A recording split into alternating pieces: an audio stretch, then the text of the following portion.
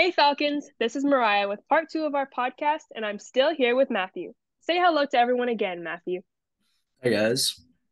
So, jumping back in, what advice would you provide to younger athletes who may deem wrestling to be a challenging or intimidating sport to try next season? Um, I think that wrestling, honestly, is a really hard sport, and uh, it's very difficult. But I think you kind of just gotta put yourself out there. Um,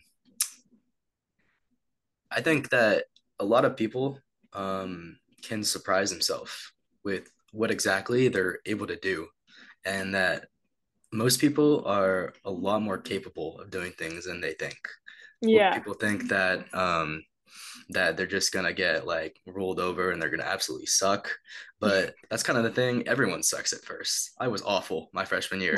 We were all awful my freshman year. I got smoked by pretty much everyone. But that's all right because I learned a lot from it, and eventually I started smoking people, and that's the fun part. The tables have Um, turned. yeah. So I think big thing is just go out there and try it and stick with it. Give it everything you got. Mhm. And I think that you might surprise yourself with how far you'll get.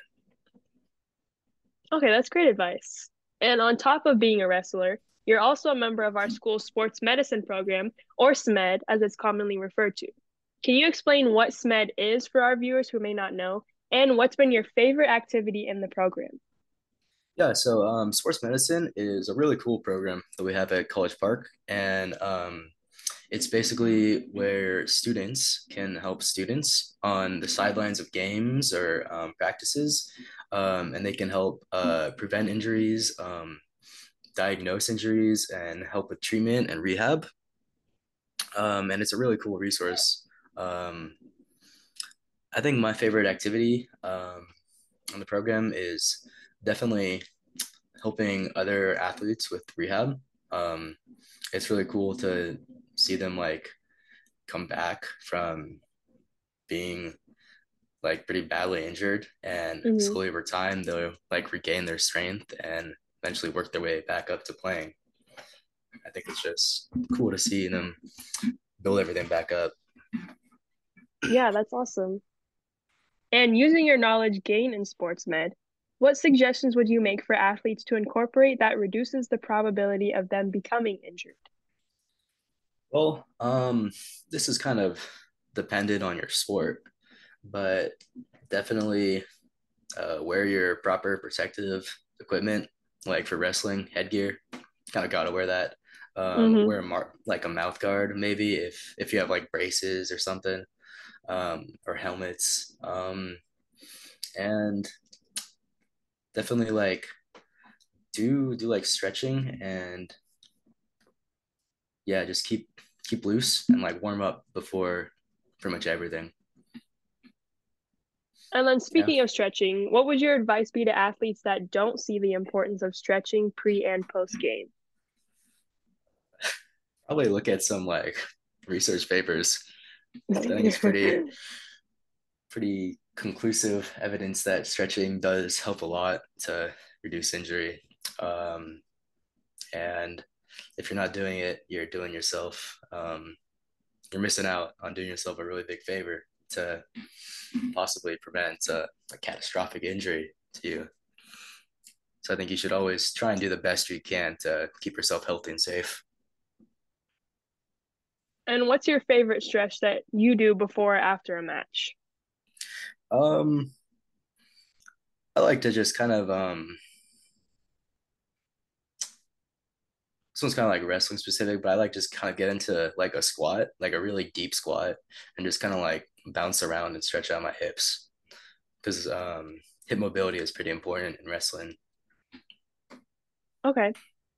And since you are Mr. Versatility, in your opinion, what is the difference between being hurt and being injured?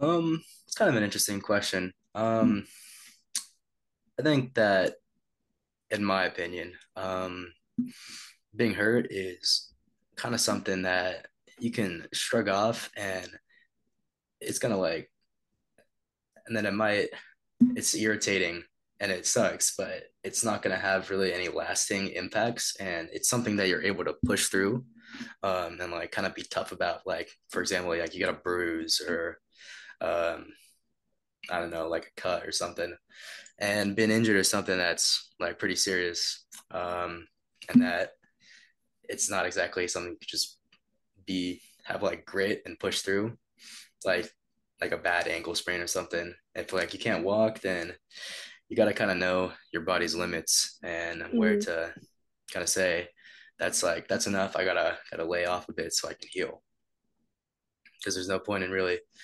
pushing through it if you're just gonna hurt yourself even more badly and um, not be able to play for longer. Yeah, that makes sense.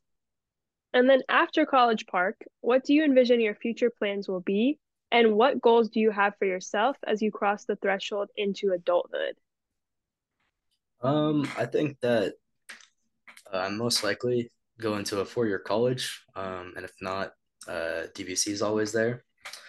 I don't think that I'll wrestle in college. College wrestling is really tough, and it's basically a full-time job. I don't know if I'm up for that. But I think that if the college that I go to does have a wrestling team, I might walk on and try it out and see how it goes. I think that um, I might definitely, eh, I might try and keep up like with grappling, maybe by doing jujitsu or just joining like a wrestling club or something, or maybe even coaching. Um, yeah. Okay, nice. And then, Matthew, is there anything else you want to say to our Falcon's Nest as we come to the end of our time together? Oh, hmm. Just don't be afraid to try out new things.